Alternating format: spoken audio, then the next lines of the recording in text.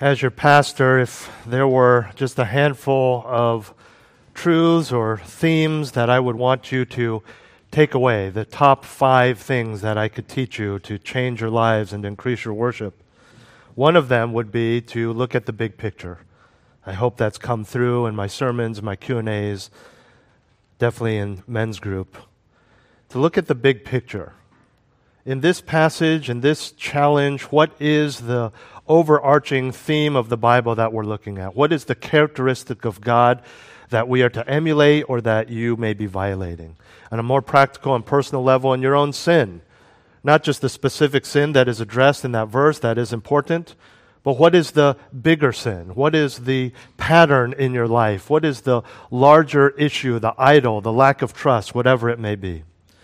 And we get this kind of summarizing statement or summarizing themes in books and in film towards the end of what we've just read or watched. And it is the same here in our passage this morning. For several weeks, we've been looking at a series on spiritual gifts and then order in the church. And as we come to the end of not the book of 1 Corinthians, but of this topic, this section found in 1 Corinthians 14, 36 through 40, the Apostle Paul gives us the big picture. The final lessons regarding orderly worship and spiritual gifts that he wants us to take away, and that bleeds into practical ramifications of how we are to live as believers and as the church. Turn with me, if you haven't already, to chapter 14 of 1 Corinthians, verses 36 through 40. We've been making our way for several months, verse by verse, through this epistle to the Corinthians. Paul writes, closing off this topic, "Was it from you that the word of God first went forth, or has it come to you only? If anyone thinks he is a prophet or spiritual, let him recognize that the things which I write to you are the Lord's commandment. But if anyone does not recognize this, he is not recognized. Therefore, my brethren, desire earnestly to prophesy, and do not forbid to speak in tongues, but all things must be done properly and in an orderly manner." I want to give you 5 final provisions regarding orderly worship this morning. 5 final provisions regarding orderly worship as the Apostle Paul closes off this lesson, this theme. The first final provision is the rhetorical rebuke. The rhetorical rebuke. In verse 36, he uses 2 rhetorical questions to make a point, as we often do with rhetorical questions. First, he asks if the Corinthian church was the origin of the Scriptures. He says, was it from you that the Word of God first went forth? Did it come from you, Corinthians? Were you the source of the gospel? Were you the writers, the givers, the authors of the very Word of God? Second, he asks, or has it come to you only? Were you the only recipients of the gospel? Were you members of that particular church, the only ones who received the Word of God? Was it just for you and you alone? Were you the sole receivers of what God has given us? The obvious answer to both of these questions is no. But what is Paul implying with these questions? What is the point that he is making? He's saying that if they were either the originators or the only recipients of the gospel, then they would indeed have the authority to decide what it means, to interpret them as they see fit. They would have an authority independent of the other churches or even of Paul as an apostle and a teacher of the word. As we saw last week, Paul calls them to fall in line with what other churches are doing in terms of orderly worship. But if they were the only ones with the word or the originators of the word, they wouldn't have to do that. And in the same way, they would be independent of Paul and his authority and his teaching as an apostle and their shepherd.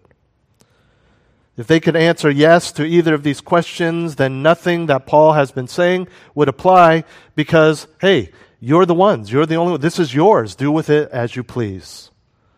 But of course, that's not the case. And the reason, as we have seen over and over again over these several weeks, that he asks these questions is not only because of their behavior, but their attitude toward Paul and the other churches in that behavior.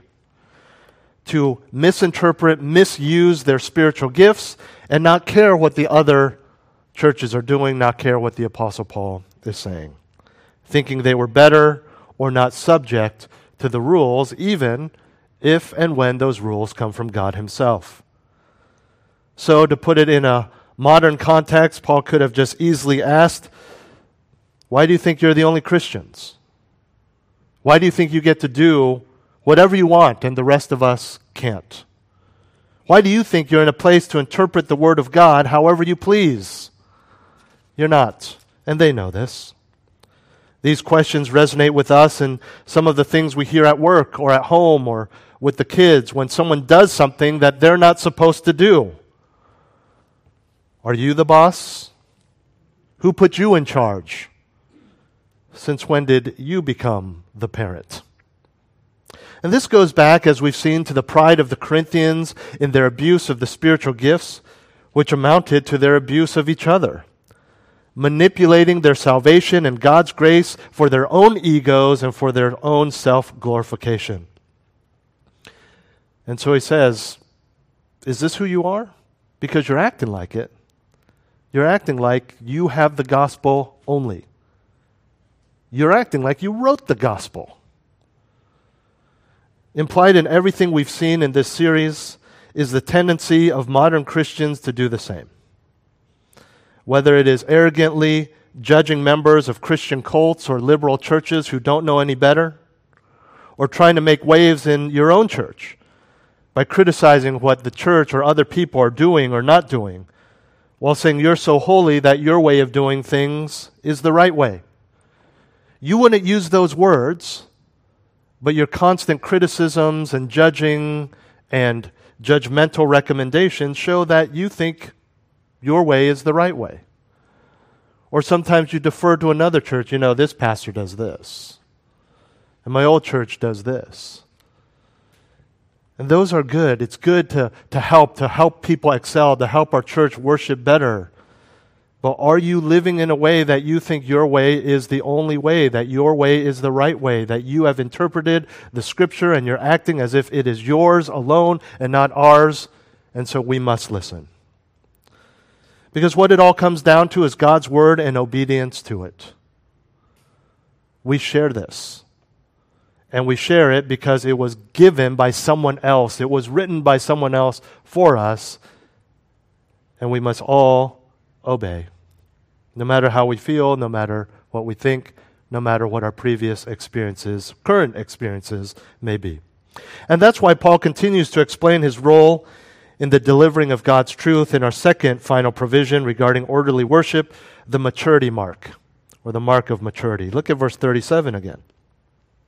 He says, if anyone thinks he is a prophet or spiritual, let him recognize that the things which I write to you are the Lord's commandment. This conditional statement, indicated by the word if, is meant to show that the mature in Christ will recognize that Paul is giving them commands from the Lord. He says, whether you're a prophet, this, of course, as we've seen multiple times in the past, refers to the one with the gift of prophecy. That would naturally, within the church, put that individual in the position of a teacher and a leader. It was clearly a mark of spiritual maturity.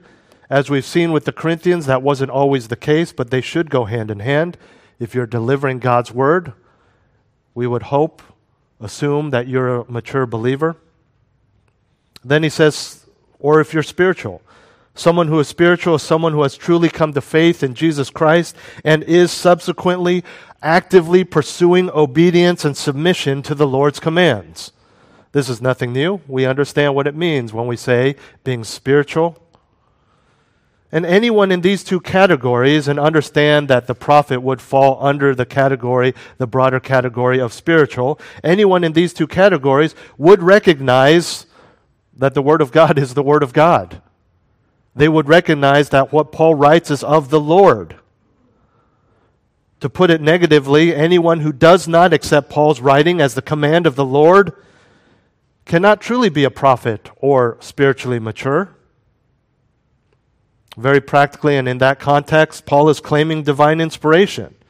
But we understand that his words are not unique to him. They correspond with Scripture as well as the character of God found all over, including the Old Testament, as anyone, as Paul says, who is spiritual can see.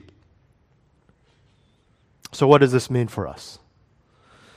If they can see it at a time when they only had the Old Testament, how much more should we when we have the completed canon of Scripture?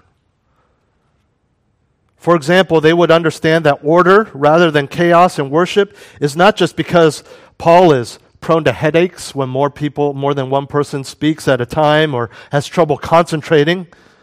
No, it's reflective of God's character and desire for edification so that we can hear those who are praising God or teaching. It falls in line with everything else in the Scriptures. Or that his teaching on women is not because of his Jewish upbringing or his personal male chauvinism, but it is reflective of the pattern of creation. It goes all the way back to the beginning. It's not just Paul's view of things. The application to us is clear. How can you call yourself a full-fledged follower of God if you do not follow the words of God?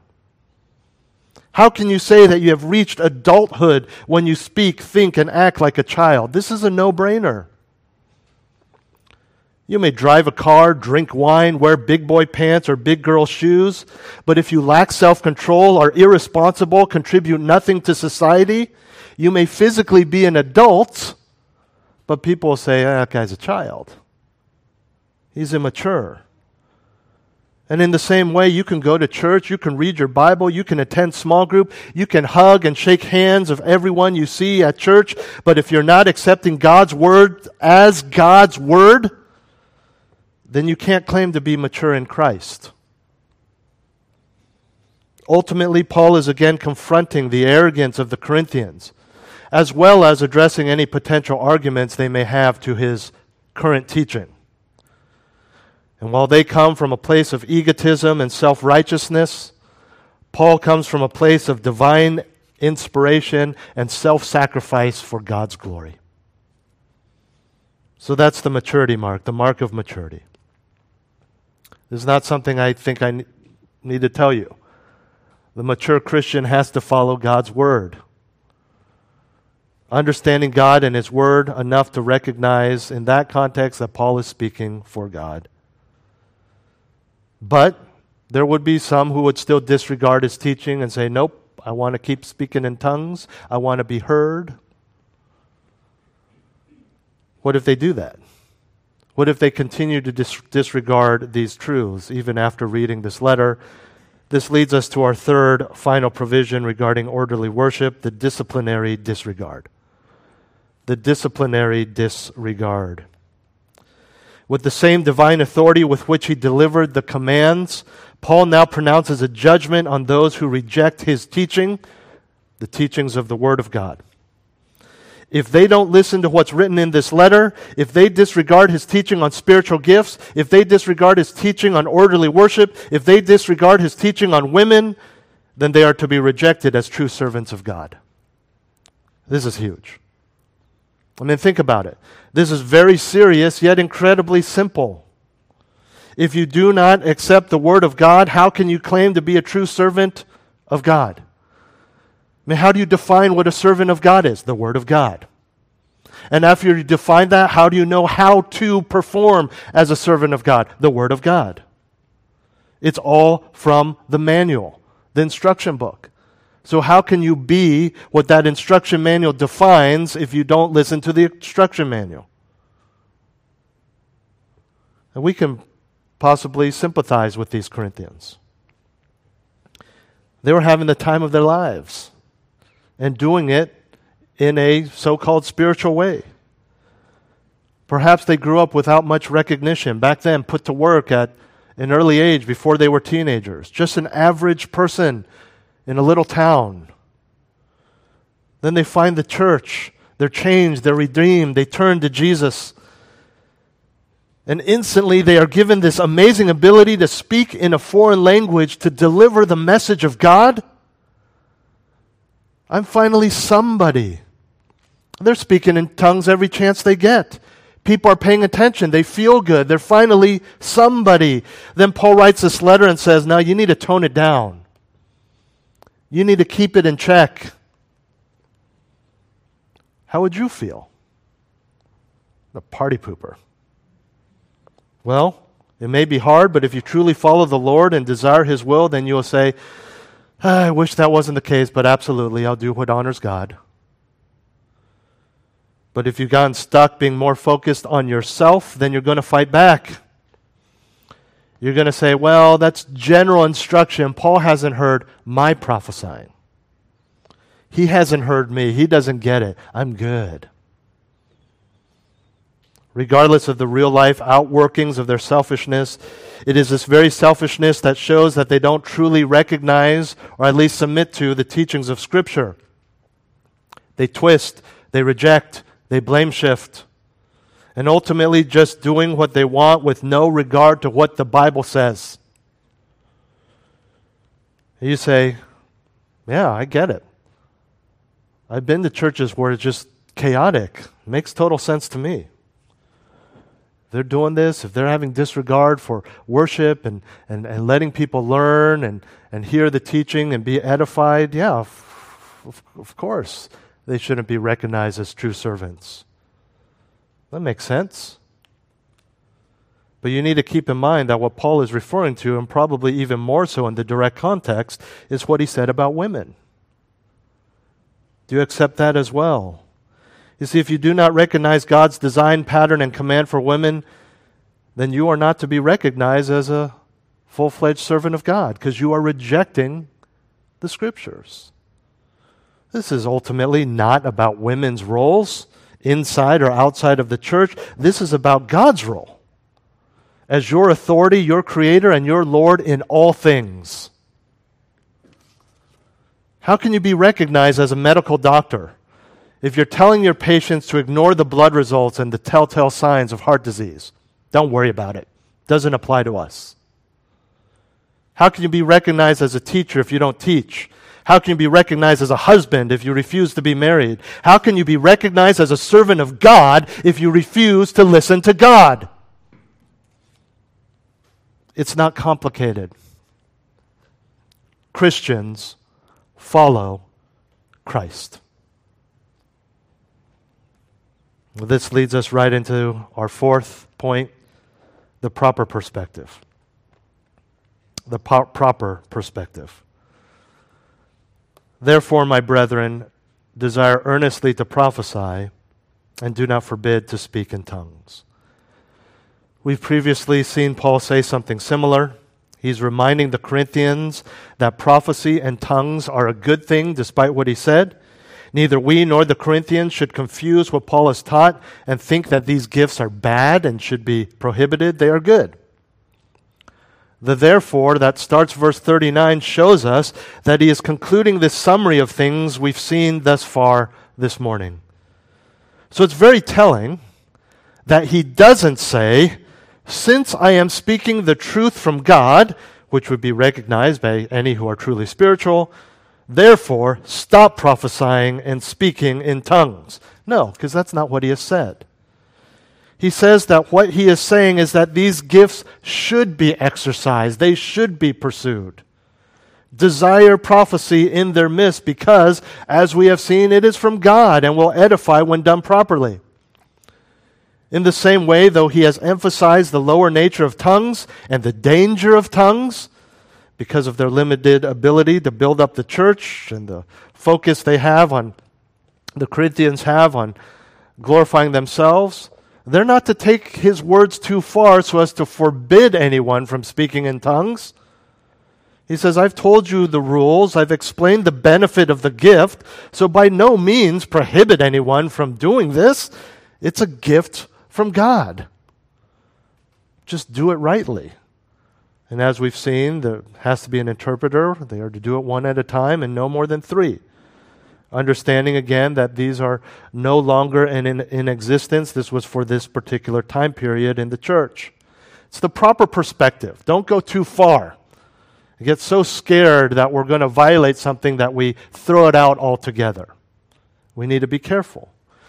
And today, we too, as believers, must have the same proper perspective.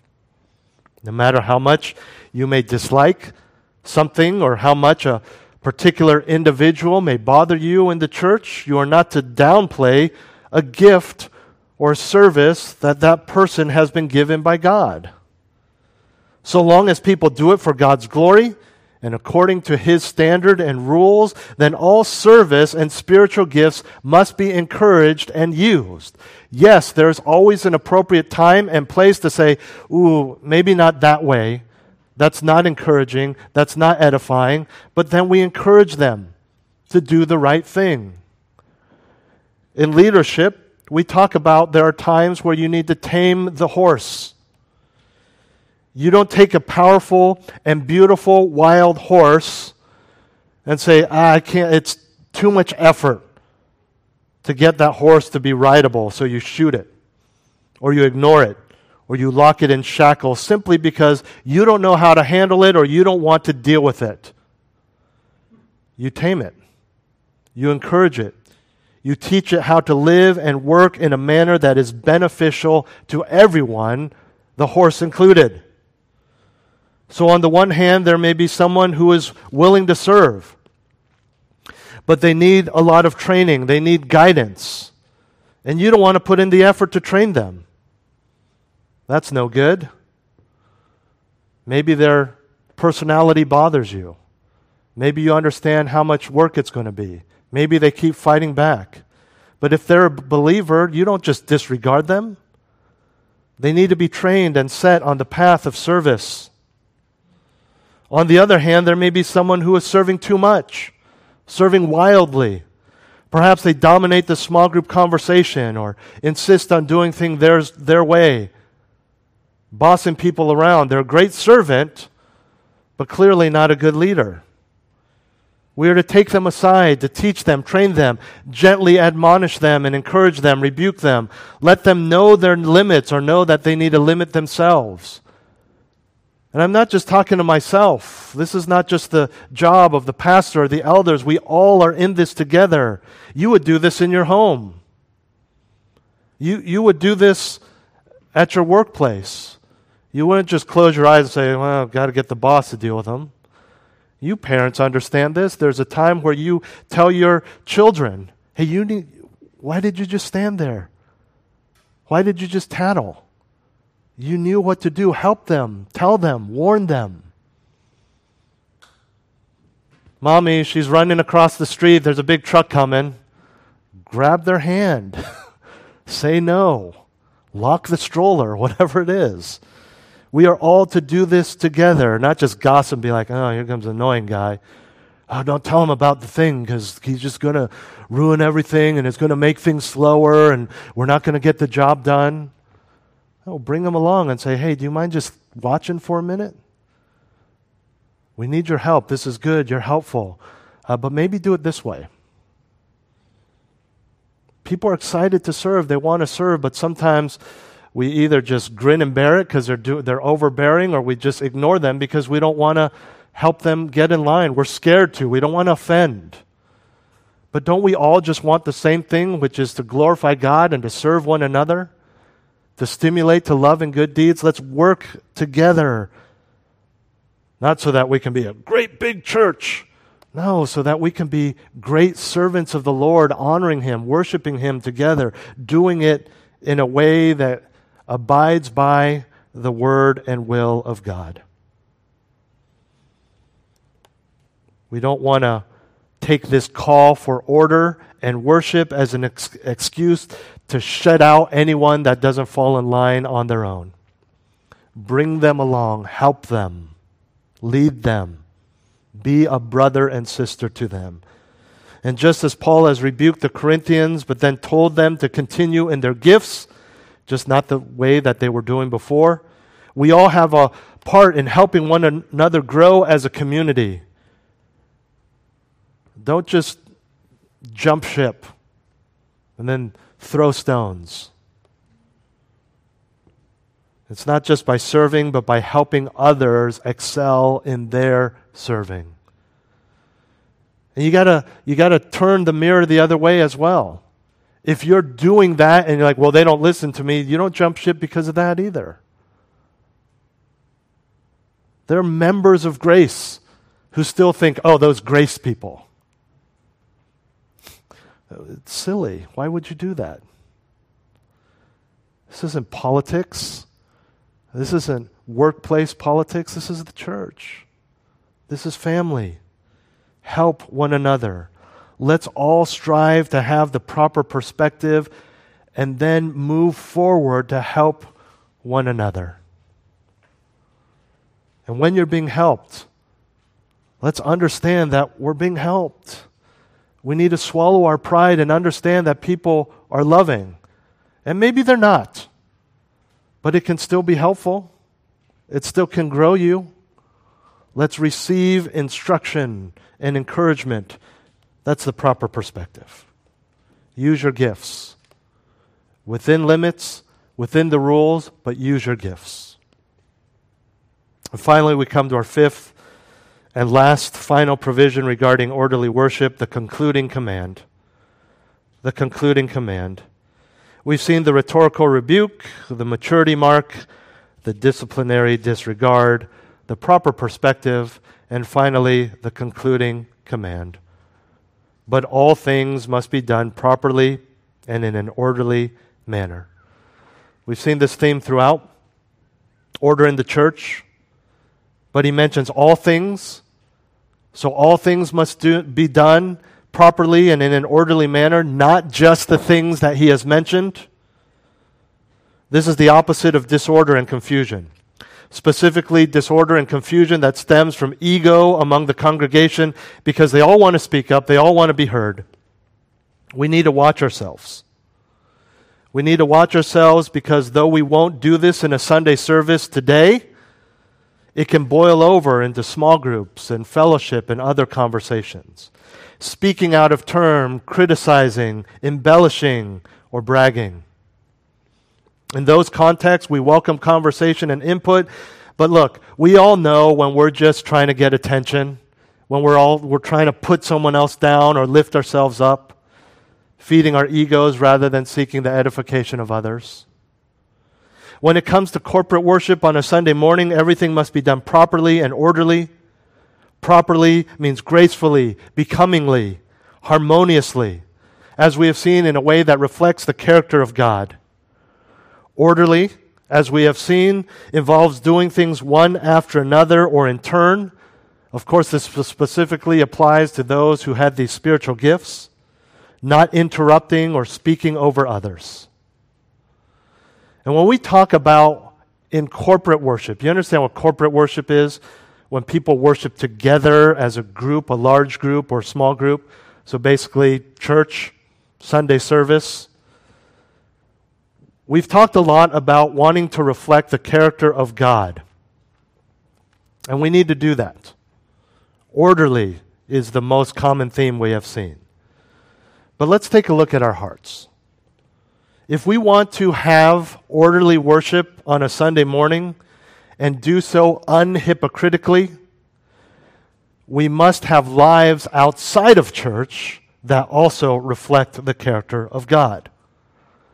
Sunday mornings are not a time to simply put forth your best effort for an hour or two, only to live lives of sin and disorder every other hour of the week. Church, perhaps you have read, is not like when someone meets the Queen of England. There's a lot of rules. A lot of rules. How you look at her, how you touch her, what you say to her, how you stand, what you wear. And it's very bad if you break those rules. Sometimes celebrities break a small rule and it's all over the news. That's not what church is.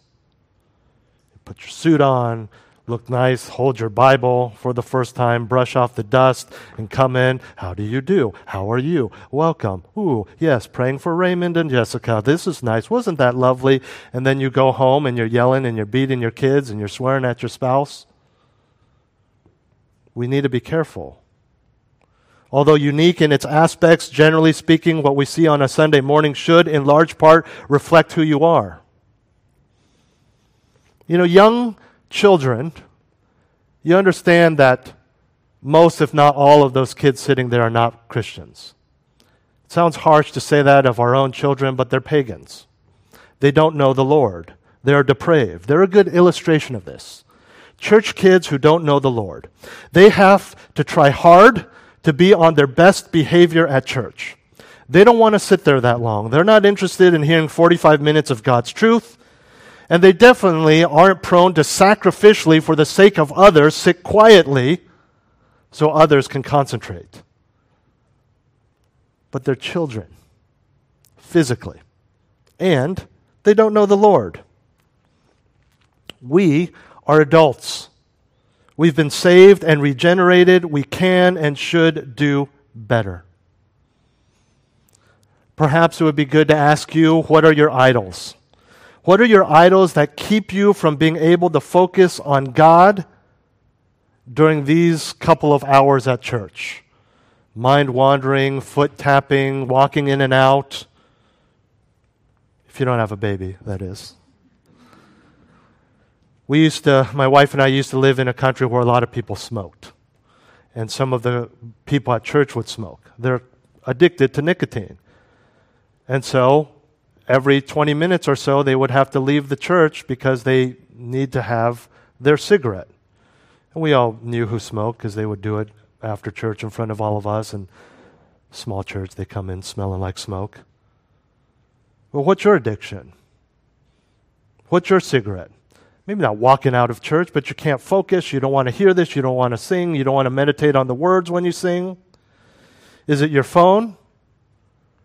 Is it the Niners? Is it work? Is it your children? Is it the world? Maybe you're just here for the people and not for God. I like seeing the people. They're my friends. They're my family. Check out during the sermon. Don't focus on the singing. You're distracted, waving at people, tap people on the shoulder. Good to see you. You're just sucking it up until everything's over so you can hang out with the people again after service. Are you here for the people or are you here for God? What is it? What is your idol that keeps you from worshiping fully while you're sitting or standing there on a Sunday morning? Think about it. If corporate worship is to be proper and orderly because it is to reflect the character of God, shouldn't that same principle apply to individual Christians? After all, we individuals are the ones that make up the worship. It's not just when we're together. It's not this building. You cannot say that the police station has to reflect the law of the land, but outside of that building, the police officer doesn't.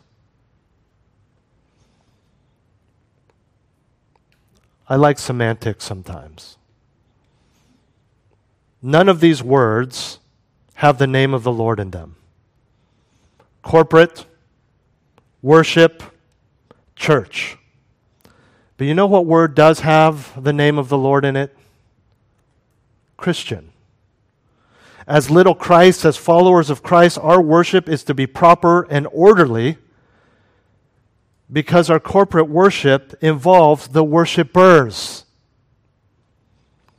And your life outside of church must reflect what you desire or how you behave at church. So maybe it would be better to ask, what's your idol that's keeping you from living a holy life outside of church, outside of Sunday mornings? Is any of the things that I mentioned earlier? Is it work? Is it money? Is it kids? Is it family? Is it fun? You say, Roger, you don't understand. You don't understand. You don't get it. You preach these things, you don't understand. You don't understand how my husband treats me.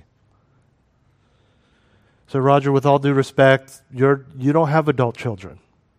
You don't know what it's like. You don't know my background. You're born and raised in the United States. You don't know where I came from, what my parents had to do. You just don't understand.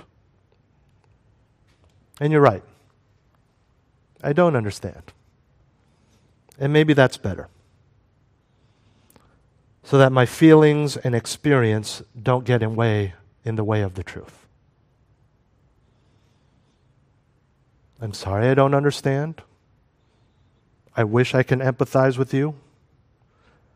But even if I did, it wouldn't change the truth.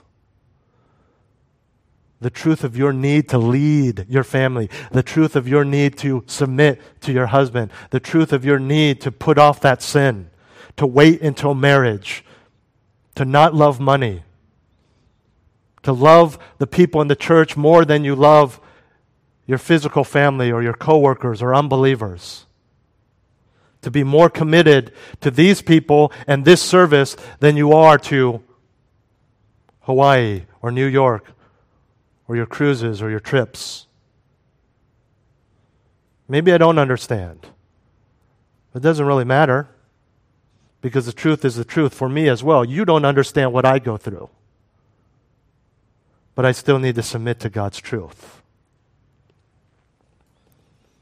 We need to be careful that it's not just about a couple hours on Sunday morning and then just right in the car, as soon as you're out of earshot, you're screaming at each other on the ride home.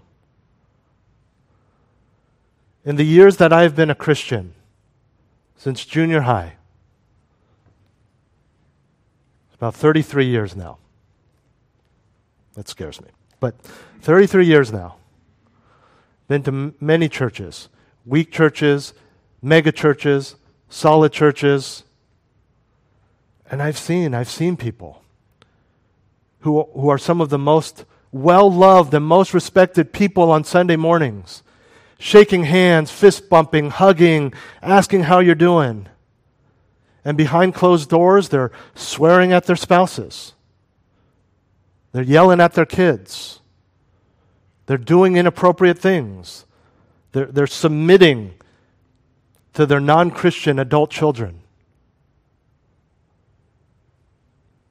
But they come in here and it seems like they're adding to the worship because everyone loves them.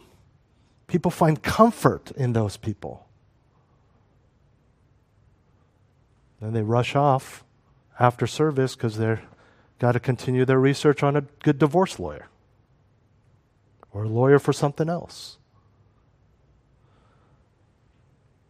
I'm not saying this to criticize anyone. I'm saying this as a warning. We need to be careful. This is not a show. This is not a movie where you know this is make-believe. People don't do that. The characters are represented by actors who don't live like this in real life. This is not what church is. Yes, there's a certain aspect where you don't do the same thing that at church that you would do at home or at work. We get that. How you dress or sitting still or having a Bible on your lap, standing to sing, obviously. But you understand what I'm saying. We need to be careful that we are not hypocritical, because that affects your worship, which affects corporate worship. I think you guys get the analogy, right? If I were to build a retaining wall with corporate bricks, it wouldn't be okay to have a bunch of half bricks, broken bricks, sand shaped like a brick, because that wall would fall. The Lord looks at the heart. Orderly worship starts with what is in your heart right now and then continues on when you're at home. Was it from you that the word of God first went forth, or has it come to you only? If anyone thinks he is a prophet or spiritual, let him recognize that the things which I write to you are the Lord's commandment. But if anyone does not recognize this, he is not recognized. Therefore, my brethren, desire earnestly to prophesy, and do not forbid to speak in tongues. But all things must be done properly and in an orderly manner. Let's pray. Heavenly Father, thank you for the clear instruction of your word. Thank you for the clarity and wisdom that we can take this and make it practical for our own lives. We desire, above all, to be humble in our worship, not only on Sunday mornings, but at home. We desire to be worshipers at home, unhypocritically. Help us to be pure in mind and speech and heart. Help us to not be hypocritical and have one way of speaking with our church friends and another way of speaking to our work and non-Christian friends and family. Help us to not have one way of talking and thinking at church and another way when we're in the privacy of our own home. Lord, use us so that we are worshipers always, trusting in your word. And again, as last week, I ask that if anyone has challenges, troubles, accepting or understanding any portion of Scripture, that you would give them guidance and humility to accept the truth, even, if not especially, when it goes against the grain of all that they've been taught throughout their lives or how they feel. Thank you, Lord, that your word is enduring and that it never changes. Thank you even more that it's because it reflects a God who is enduring and never changing. And thank you that we will one day spend eternity with you. And until that day, help us to excel still more and do our best for your glory. In Jesus' name, amen. Well, let's stand together and close in